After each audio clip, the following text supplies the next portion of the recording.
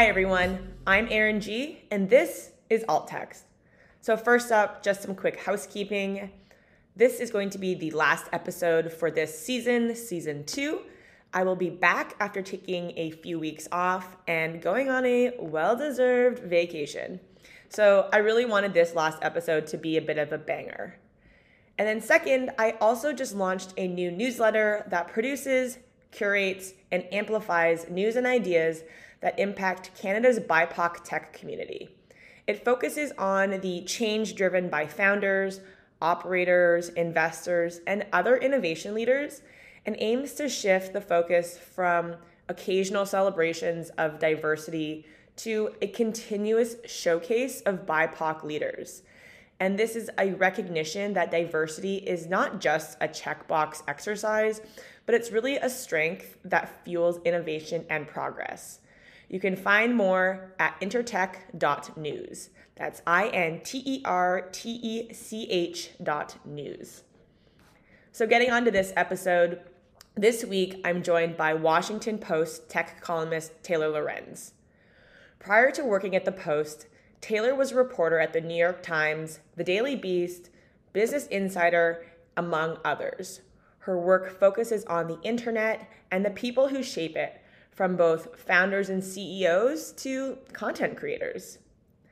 Taylor's first book, Extremely Online, was published in October 2023, and it chronicles the history of the internet and the moments, both viral and contentious, that have led us to where we are now, which I would argue is a bad place.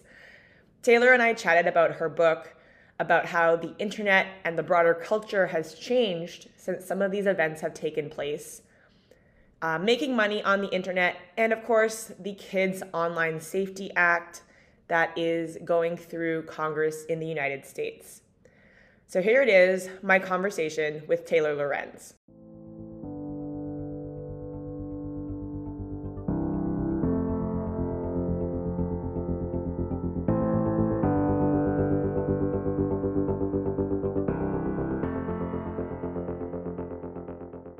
So I kind of just want to get things started by talking about your career and how you got to kind of be the quote unquote like historian of the internet. So I know that you've written for like a lot of publications and you've kind of focused on internet culture the entire time. And so why internet culture and how did you and did you have any trouble like trying to convince people that that should be a beat? Yes, a lot. I still do. Yeah, well, I started, God, over a decade ago, almost 15 years ago, on Tumblr. In 2009, I started as a blogger. I didn't have any experience in journalism or background in journalism. I didn't study journalism or anything like that. And I just felt like people were writing a lot of things about the internet, not from the perspective of anybody that actually used the internet. And so I kind of wanted to write about the internet from the perspective of somebody that actually used it and like knew what it was really like. At the time, there was just a lot of really bad coverage, especially from the mainstream media, which there still is, but less so, I think, than back then, where it was really condescending. People were really hostile to millennials, which I'm a millennial. And so, yeah, I started blogging and then I started working in social media. I was a social media editor for years and I would write on the side. I was always trying to make this a beat, but it was so hard to get places to consider this a beat. I mean, it still is so hard and it's not taken seriously as tech reporting, which is frustrating. But I think that's also because it's a very female dominated space. But yeah, just kind of kept working for bigger and bigger places. And now I'm in the mainstream media, which is weird. I don't love it, but it's fine. It's fine. I'm glad that I'm able to kind of speak to an audience that doesn't normally, think about these things, I guess. Yeah, I think the perspective of writing about the internet as someone who uses the internet is really important. And like being in Ottawa, it's the capital, very similar to Washington, where lawmakers and decision makers don't seem to be using any of these like things themselves. And so they're making these laws that where it seems like they don't actually use the internet or Instagram or all these other platforms. And so That's why I thought your book was really interesting because it really just like chronicles all of the kind of like major touch points. And my personal favorite chapter was the one about Lonely Girl 15. Oh my God, yeah. TBT. I remember watching that Me when it too. came out. It was like a big thing in school. Yeah. And it really kind of like paved the way for that type of storytelling that I think kind of has turned a little bit into the am I the asshole kind of thread on Reddit. And also the one we're seeing now with like what man did I marry type stories. Who that F did I marry? I know. I watched the Hmm. entire all 50 parts and I watched all of her TikTok lives. Oh, wow. I've consumed it Wow. all. That's a lot of content. I couldn't do it. But I I mean, think it was like you're 9 hours, researching. but I watched it on double speed. I just had it on like a podcast, like for days. But yeah, I mean, I think there's so much amazing storytelling on the internet. I think that the F did I marry is very similar to like, although it's a real story, but it kind of reminds me of that Zola Twitter thread that went viral and became a movie. Hmm. Um, I mean, there's just so many amazing stories on the internet, and some of it's contrived and some of it's real, and I think that's what's kind of fun to follow along. And how do you convince people that it is important? Because, like, if you think about it, like, influencers in theory are meant to be people like you and I, but they're also creating this like culture online.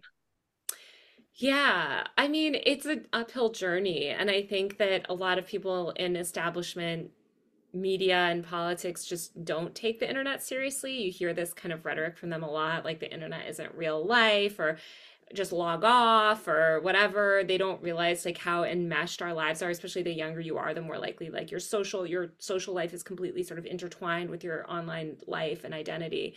Um, I try to do stories where I explain the stakes. I mean, every story that I do, I don't just do like trend explainers. Every story I do has to sort of say something about the broader landscape of tech or media. And so I think it's really important to kind of have that second part that's like, here's the stakes. Like, there's either huge amounts of money involved, or political implications, or cultural implications. So, Mhm. like, kind of justifying to people, like, this really matters, and here's why you should pay attention. Yeah, and I think that people, well, generally people who are online maybe understand that perspective a little bit more than like the general population or the everyone else who's not online as much as say you and I are, who Yeah. see these things happening in real time. Um, and so I know that you wrote about a lot of creators, like Lonely Girl 15, it's kind of out of the zeitgeist right now, but then you went into the YouTubers and into the TikTokers. And did you receive any pushback from them after your book came out? Yeah, I'm trying to think. I wrote such a sort of a dry business history. I think a lot of people, this weird, like this one guy at Wired who I really like, but he's older, he's of the boomer generation, was like, I thought you wrote a business, but he was like kind of like indignant and like seemed mad that I wrote a business book. Even though this is a tech, non I'm a business reporter writing for the business section, and I was like, yeah, it's a tech nonfiction book. And he's like, well, I thought it would be gossip about, like the TikTok content houses. And I'm like, who wants to read that? Like, that's not interesting. And also, like, you can find that stuff on T pages on Instagram if you care. But like, Hmm. I'm not really here to kind of, I don't cover like that sort of drama of the industry. The only time I cover that stuff is, again, if there's some sort of like tech or cultural or media implications of it, like a story there. But I think people just have such a misunderstanding of my work, because a lot of people don't read my work and they only know me through kind of like this public persona that they've like heard about me from or something, and so they don't actually engage with my work. And it's very funny because like Fox News requested a copy of my book, which I happily sent them, and I think they, the right-wing media was like trying to get like outraged, but every time they have to actually engage with my work, like it's not like that controversial, I Hmm. guess. So I had some people that were kind of like, oh, I wish you included like XYZ. There was so much more that got cut.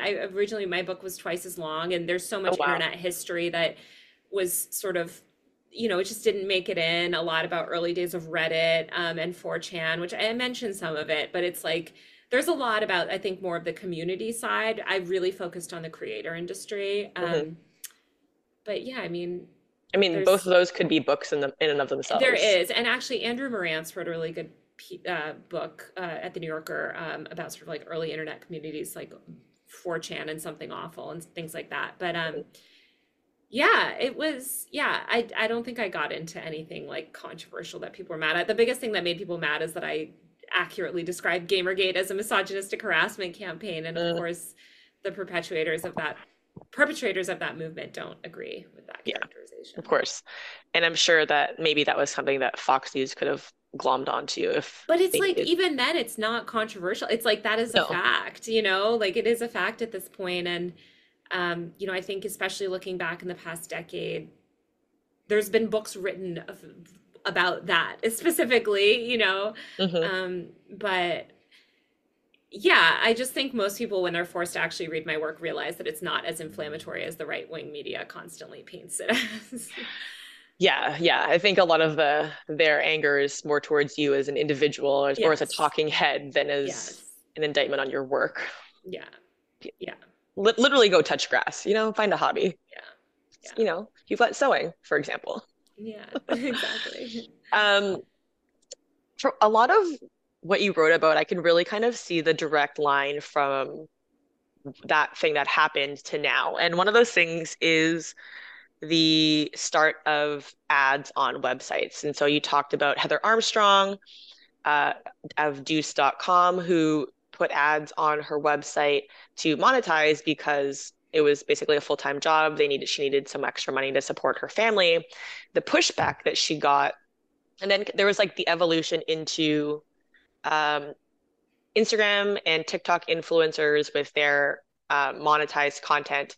But I also sort of see if that there is a bit of a line to the kind of current media landscape and the inability or ability to monetize those platforms. Yeah, it's a different, I mean, the thing is back when Heather Armstrong was monetizing her blog, this was in the beginning era of digital advertising on the web, and actually ad rates were quite low because people didn't understand that like advertising on the internet was valuable. It was sort of considered secondary to print advertising, which was much more sort of, the rates were higher and stuff. And then you really saw the glory days of digital media emerge around the turn of sort of the 2010s, right, the big early days of the 2010s. You saw the rise of all these digital media sites that relied primarily on digital advertising. And then that, of course, got all sort of cratered out by Facebook and Google, who really subsumed the ad market. And now that's not a really sustainable. Advertising alone is not going to sustain a web media business. So you need to kind of diversify. And I think a lot of content creators these days have diversified, and they recognize very early that advertising is just one piece of the pie. And they do a lot more, they do sponsored content, but they're also more likely to develop their own products or do these sort of like long-term partnerships with brands that are not so much like ads or sponsored posts, more of a like they're a creative advisor to the company or whatever, things Mhm. like that. So I think that I think the monetization structure has changed a lot as the web has become devalued. And I think it's just that's going to accelerate with AI because fewer and fewer people are going to visit websites. Yeah, and I think that's kind of what we're seeing with this abundance of journalists pivoting towards their own newsletters and then becoming their Mm-hmm. own, they will hate this, content creators. Uh, Yeah. because, they Casey Newton was on a podcast with Nilay Patel, and he was talking about, that there are newsletters, you can make a living off of them, but you really need to like know who your audience is and find your niche and like be able to bring those people with you and like find the people who trust you. And I would say that's slightly different than like a content creator on like TikTok, but not entirely. It's the same. I think it's the same. Honestly, that's the same. I mean, with newsletters, you have that direct connection with your audience. You're not relying on an algorithmic feed, but you are relying on the mailbox, and that's its own sort of filters and um, especially platforms like Substack, which Casey just left. But Ghost is also, which he's on now, is also building a lot more social functionality. I mean, what content creators are independent media businesses, and there Mm-hmm. are independent media businesses built around journalism, cooking, fashion, lifestyle, like it, they're all independent media. And I think journalists are very hesitant. I mean, this is sort of this long-term issue that journalists seem to have where they often, I mean, I have a lot of, I don't, the journalism industry is very self-important, and they like Hmm. to think of themselves as this like elite group where we went to journalism school or we work for XYZ paper and therefore we're authoritative. And they're very negative about anybody that's too tied to the digital world. For instance, I started as a blogger. I remember for years there was so much conversation of, oh, are journalists, are bloggers journalists, or are people that write for the websites journalists? I remember when I wrote my first big feature for The Atlantic, I didn't care if it went in print ever. I didn't even know The Atlantic had a print product when I started pitching them. I thought it was just a website. And I tweeted about it, and this big time tech reporter quote tweeted and was like, you didn't write for the real Atlantic. Like you wrote for Atlantic.com. And I was like, what's the real Atlantic? Like, what are you talking about? Like, the website is where people read things. That's where something's going to reach millions of people, not some like print thing that gets sent to like what, like 50,000 people and they're probably going to throw it away. Like that's irrelevant. Hmm. But it's this like prestige. It's an obsession with prestige and old media and old institutions that journalists have. So you see that as well with the rise of the content creator industry, where a lot of independent journalists, they are content creators. Casey actually is very smart about this and he would never say something like this, but you see it from a lot of people like that are more aligned with these elite institutions, like, oh, they're not real journalists, like Hmm. they're content creators, they're a newsletter writer or something. And it's like, Hmm. I mean, Casey bucks the trend because Casey, nobody does journalism like Casey. He's a Yeah. phenomenal tech reporter, but there's a lot of great journalists doing reporting on social platforms. And I just think you're going to see more and more. I think that's going to be such an irrelevant and stupid question in Hmm. 5 years.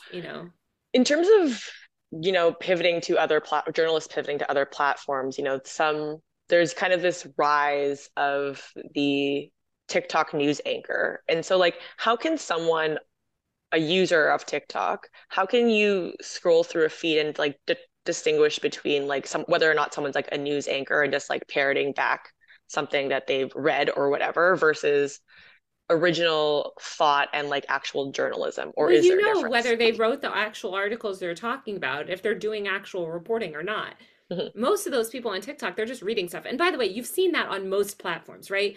The big accounts on Twitter that shared news early, none of those people were journalists. They're just aggregating links and sharing links. And so it's like, oh yeah, I'll subscribe to Brad Jaffe or something. I mean, he's an actual journalist, but like these are people that like gain, I mean, Yashar Ali is a good example. He's done some journalism, but he's kind of like more of a content creator figure, but he Hmm. aggregates the news very well. You see tons of people like this as well on Instagram. I mean, there's the Shade Room or all these other places where they aggregate news from around the web, and that they serve a valuable function, right? They sort of curate news for people to watch.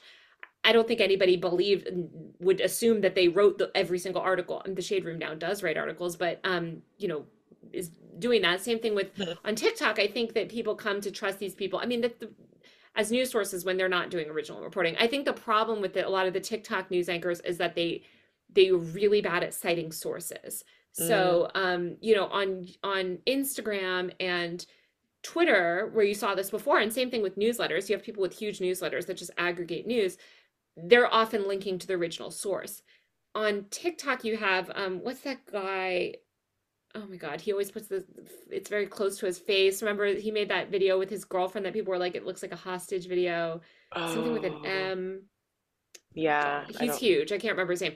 He just talks to the camera and parrots things he's read, but he doesn't cite any of his sources. That's a huge problem Hmm. because people on TikTok have no idea where this information is coming from. And you see a lot of these TikTok news anchors constantly parroting extremely wrong information.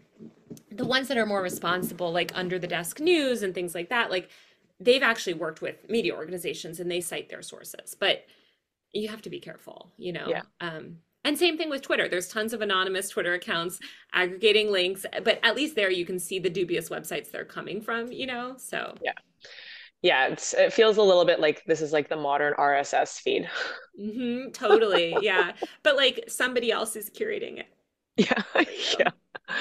Um, the the, I will the say, wait, sorry, one other no, it's thing. okay.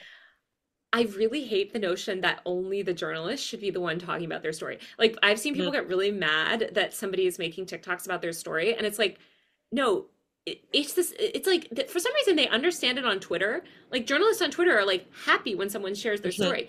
But then you see people get frustrated about TikTok, like, oh, this TikToker stole my story and used it. I'm like, often they'll have the story right behind them. It's like, no, Yeah. they're just talking about it. You want people talking about it. The more people talking about your story, the more impact it has. So it's good. I hope every TikToker on the planet aggregates all my stories. It ultimately, it doesn't directly impact traffic, but people search for the story, people are more likely to read the story, and it has a bigger reach. Yeah, and that probably goes to two problems. One, the TikToker not accurately citing where the story's from and who it's from, and two, the the person getting upset thinking that they're taking credit for it. Yeah, if they do that, totally fuck that them. You know what I mean? They shouldn't be taking credit. But I think a lot of people are earnestly want to talk about a story. And I see Yep. tons of journalists or tons of TikTokers like, oh my God, I just read this in the Wall Street Journal, and they'll have the headline up behind them, Hmm. which is great. We want people sharing our work and talking about it. Well, It this is just, exactly how like the industry is going to survive if it's got yeah, challenges. And so like people need to know the news. And yeah, I find that a lot of journalists really poo-poo TikTok and as like not a real place. And I'm like, well, this is where people are getting their news. And like they're like, they well, it's did the not same real thing. news. No, they do it with every platform. I mean, let's not forget they did it with Twitter, they did it with Tumblr. When I first started covering YouTube, people would make fun of me and say, "Oh, you just write about the site for cat videos." I don't know if you remember that was the reputation of YouTube for a Yeah. while. And it's like, if that's what you think it is, you're an idiot. And that's what a lot of mainstream journalists thought for years. And then they still talk about TikTok as the dancing app. It's like, guys, please log on to the app once. That's Mhm. not a representation of what it is for. Yeah, definitely not now. Maybe at the beginning of No. the pandemic. Sure, but even then it was like not, like I mean it was much more of a dancing app then for sure. I mean, Mhm. look, it was built around Musically, which was a lip sync heavily lip sync act, but like there's always been discourse. I mean, I posted about the 2016 election on Musically, and Mhm. there was always been people sort of covering news on these platforms. Yeah, for sure. Yeah. Just yeah, people need to relax. Um, and so with a lot of these issues on the internet, then comes policy changes. And so you talked about paid ad content with influencers and the changes made at the FTC in terms of disclosures. Hmm. Um, and so it's interesting how, can you talk a bit about how that has kind of influenced content since it's those changes were instilled and Yeah. instances in which maybe content creators are unaware of these rules or and how they kind of get into sticky situations. Yeah. Well, I mean, in 2017, the FTC issued this sort of decree saying like, hey, influencers, you have to label sponsored content. There was this plague of unlabeled sponsored content, and they went after a couple of sort of high profile people, specifically the Kardashians, for not disclosing paid ads. When they made this, everybody thought, oh my God, this is the end of influencers. It was so stupid. What happened is actually sponsored content just got incredibly much more normalized and actually became this aspirational thing. So then you saw the rise of fake sponsored content, which is still a big problem, like especially for luxury brands, which is people pretending that they have brand partnerships for prestige when they don't. I think now, I mean, I think the peak sort of sponsored content era was the late 2010s. Now we're seeing, again, a lot more diversity in terms of revenue streams from content creators. I mean, I talk to the FTC people all the time. They're very underwater. Like they don't have the ability to enforce 99.999% of the stuff that they sort of declare. So it's like, sure, they might go after like Sony or these big brands, but they're not going to like generally police the small stuff. And these ad deals are now structured in such complicated ways intentionally to Mm. avoid disclosure that it's just really hard for them to police. I don't know where that's going to leave us. I think we also have zero media literacy anyway. You can literally tell people something's an ad and they still don't even recognize it as an ad. It's bizarre. So we're just in a very like muddy world now where it's really unclear sort of what's sponsored and what's not. But ideally, sponsored content should be labeled as such. Yeah, I find that more now than anything, it's more reputational harm than Hmm. actual real Yeah, other consequences, which I guess if it's going to affect their bottom line can have similar results. totally. Like I Yeah, think exactly 100%. about Chris Olsen and his Australian trip. Oh my God. I mean, case in point, case in point.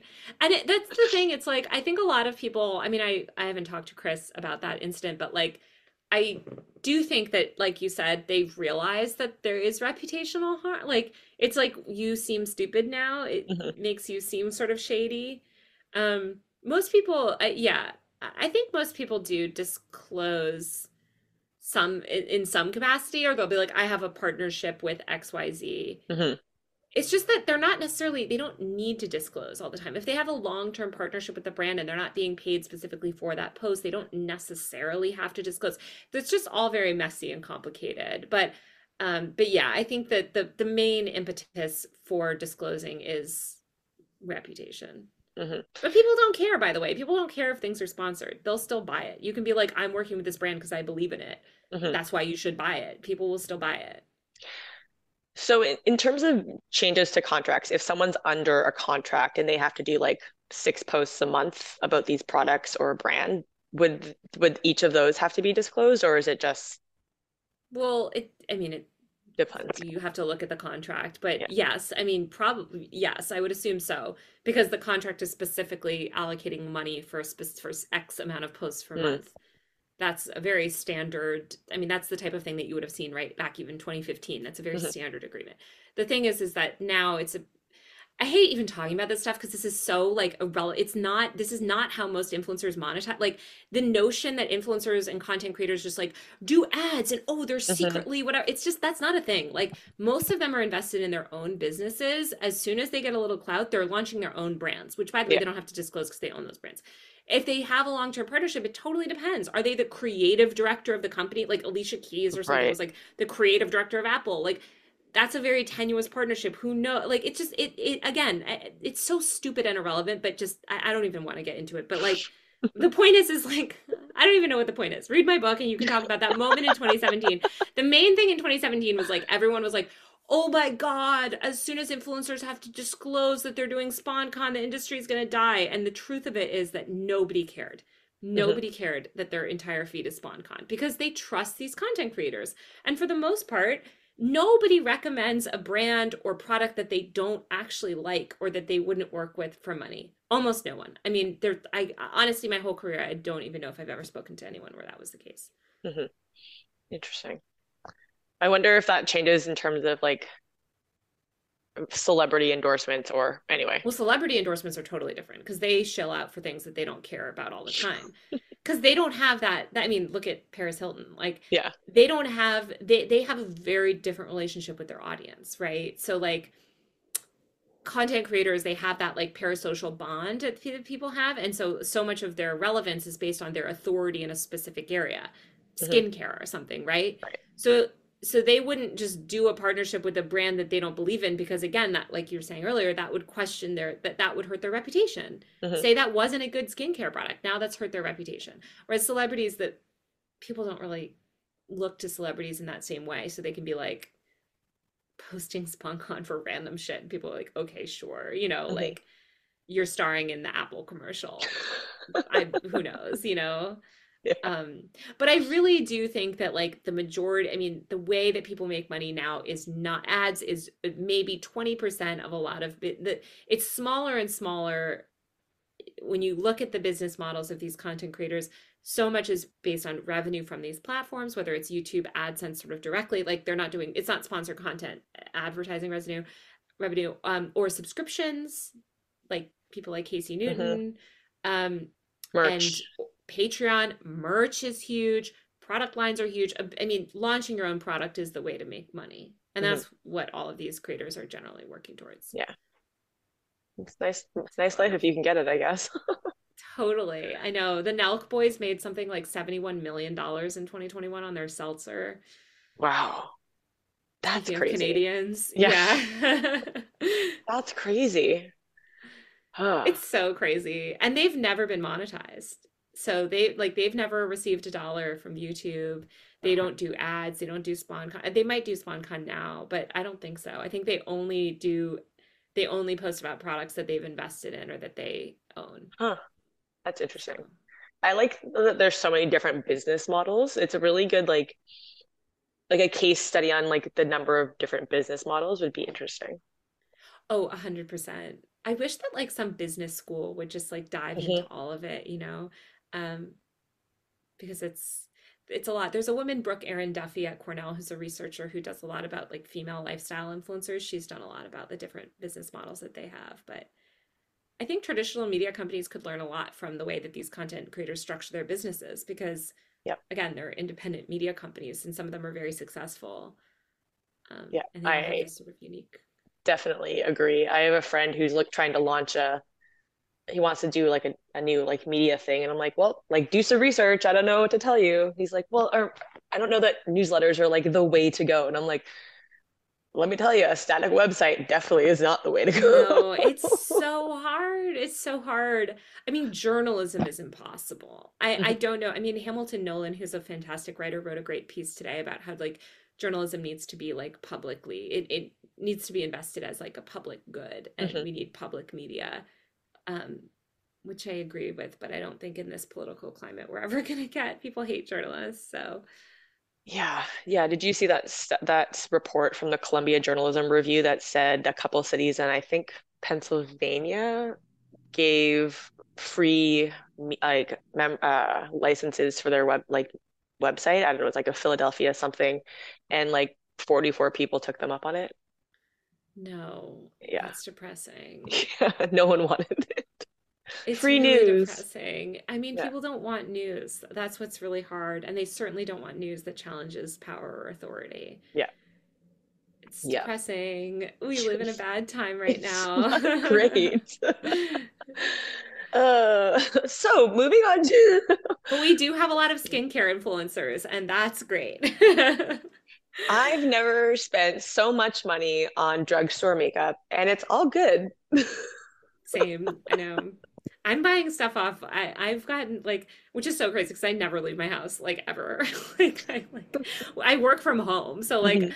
I have all these like work clothes that I never wear, and I follow a bunch of people now that are like fashion influencers. They're like, get your spring coat, and I'm like, oh yeah, I need that. I'm like, okay, Taylor, you don't leave your house. Please remember, you do not need a new coat. So you're crushing the 75 hard style challenge, is what you're saying. Yeah. Oh my God. Yeah. Yes, I love her. And so in the section about Logan Paul, you talk about his video where he goes into the Japanese suicide forest, and you mentioned that the YouTube liaison to creators told Bloomberg that the platform didn't realize that YouTube creators were global stars, which seems Yeah. strange since it's a website, um, which is a bit of like a mirror centricism. Um, Yeah. I think so what they didn't, oh, sorry, what no, were you go gonna ahead. say? I think what they didn't realize, and that was such a pivotal year, I think 2017 is when things really Hmm. changed. That's when you started, that's when the PewDiePie story came out in the Wall Street Journal too. um, that's when you started to see content creators get mainstream media coverage and go viral. Where like that previously, had Logan Paul done that in 2014, nobody would have covered it. I Hmm. guarantee you it would have just been on like some blogs and nobody would have cared. But it was like content creators were just starting to break into the mainstream in that year, still very early.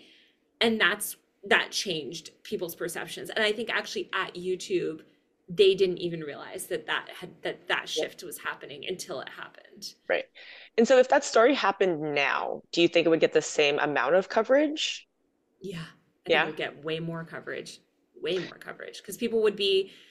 I mean, I just think there's so much more of a microscope now on content creators that if, I mean, first of all, doing that is a crazy thing. What he did is he like vlogged this dead body and they're kind of mocking the person who died. I mean, they touch his body. Like it's not a good video. Yeah. He's obviously taken accountability. I think he has done a lot of growing and he apologized, for it or whatever. Hmm. Like he recognized it was wrong, but that video is just as horrifying today as it was in 2017. And I think if it was posted today, I do think people would cover it immediately. I don't think it would even be a question. What do And you do you think? I feel like I'm of two minds of it because like I mean, on the one hand, I would say creators now are much more aware, so they wouldn't do Well, something like he that. wouldn't do something like that, right? He Yeah. wouldn't do something like that. But I don't know. I just feel like there's just too much now that it's hard to kind of for something like to break through in the same way. Yeah, but that's true. But I do, right, and I think it's competing with like the war on Gaza, right? Hmm. Would that have been covered on CNN? Who knows? But I mean, the David Dobrik scandal is another example, and that was only 2 years ago, I think, when that broke, the sexual assault stuff where he had Hmm. vlogged a sexual assault, basically. I mean, that also was like all over some of these content creators like the news does, I mean, you constantly see controversies go very viral, and I think it would have been worse and bigger today because at the time that that happened in 2017 there was no infrastructure for covering that sort of news. Hmm. So mainstream media wrote about it, and it was like whoa, but like it was internet culture writers at these places or breaking news writers at these places. Now there's this whole network of websites and content creators and pundits that all they do is cover content creator drama. So Hmm. I think like these controversies actually end up becoming bigger things on the internet. Would it have been on CNN? I don't know. I mean, you're right. It's like there's so much news right now, but I do think that it would have made a big splash on the internet. Yeah, and I think that there's definitely a difference between like things that are generally bad to everyone versus like generally bad to people who are on TikTok. Yeah. Also, I think that the life cycle would be a lot shorter because Oh, yeah. that life cycle, like that was like 3 months of like nonstop coverage. Like I think now there's so much controversy online that like things do get cycled out a little bit more. But no, I mean, I could just imagine if he did that today and there was TikTok, that would be the discourse on the app for, I mean, it's Yeah. such an egregious video that I think people would be like, what the hell? Yeah, you'd have to work really hard to get it out of your For You page. It would be just the topic of discussion. But I think like content creators now are so much more aware of their image. I Hmm. mean, let's not forget Logan Paul was also running around Venice lassoing women and then saying he's not going to let them out of his rope until they kiss him, which is borderline, if not directly, sexual assault. So 100%. like I think the stuff that was acceptable in the mid 2010s we also just don't consider acceptable, and these creators know better because they anticipate backlash. Yeah, that gets to the idea of all of the like YouTube houses and like all the pranks that everyone was doing and Yeah. yeah, kind of out of fashion now, I guess. Yeah, I think people are just like, this is bad, like, or you're like terrorizing someone, you know? What's really popular now is like still this sort of extreme content, but it's more like, it's not like problematic extreme. It's more like, yeah, like I made mashed potatoes and shrimp in an airplane bathroom or whatever, you know, like I did something disgusting or horrible or like something like that, where it's like there's still shock value, but it's not problematic in the same. Yeah. It's just sort of harmless. Yeah, that's not like interpersonal quote unquote crime. It's more Yeah. like breaking a rule or a Yeah. social norm.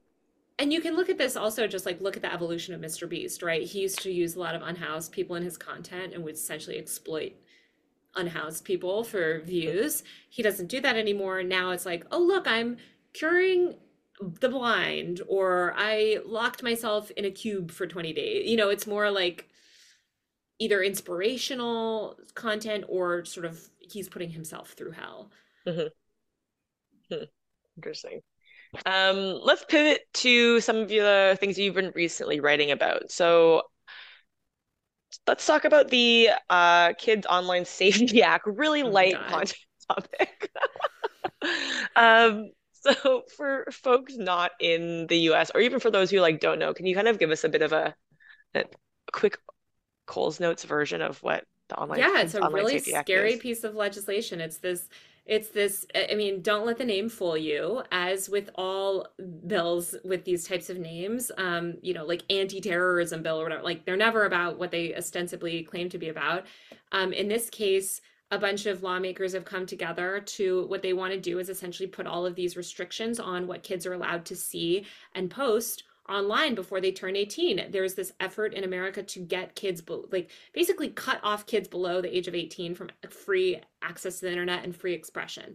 it's specifically aimed at targeting LGBTQ kids. I mean, Marsha Blackburn, one of the co-sponsors of the bill, said that this bill is going to help eradicate the transgender in this culture, and that kids are being indoctrinated through social media into the LGBTQ cult, basically.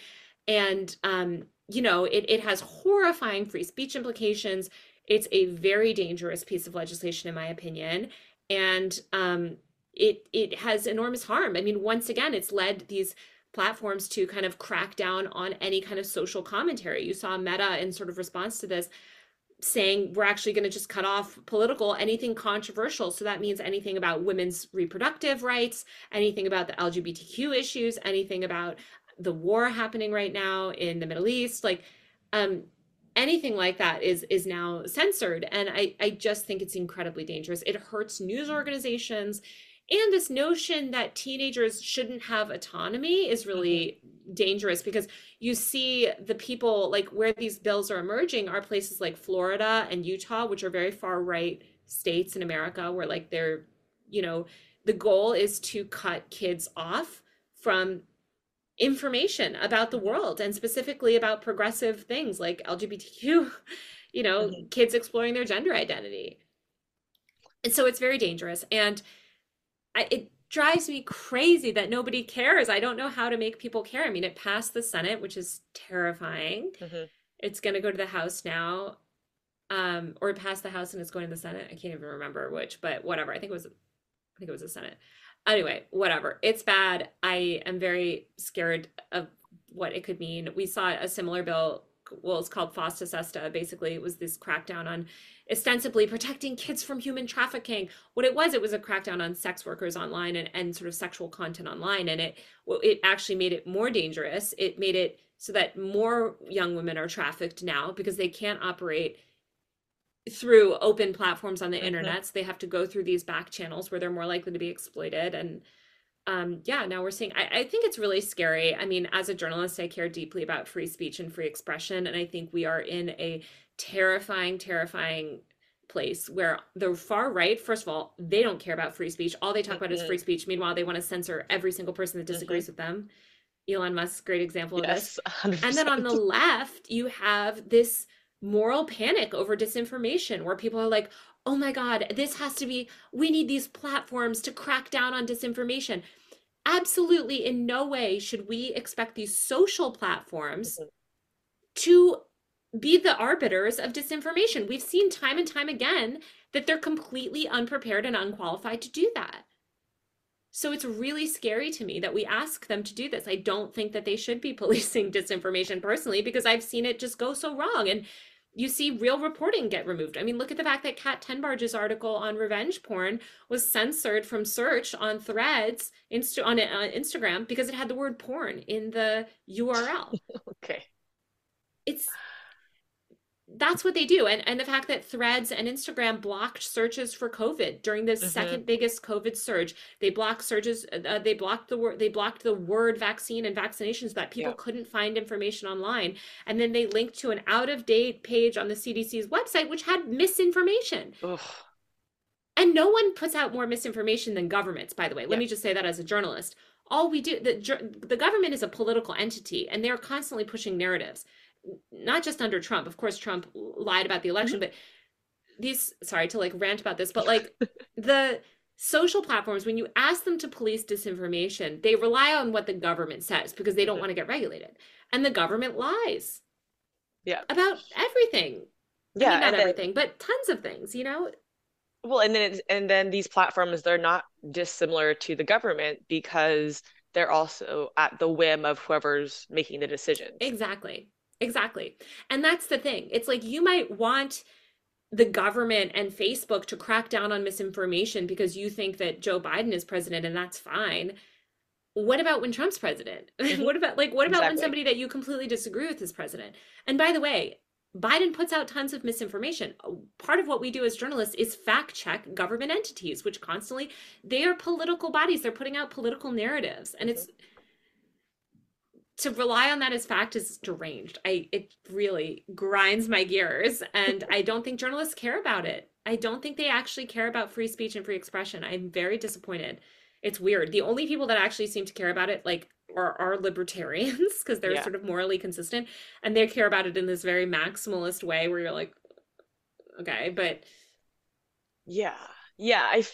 I find that the mental gymnastics that the far right does to convince themselves of, they deserve free speech, but other people don't because it yeah. hurts their feelings or what have you.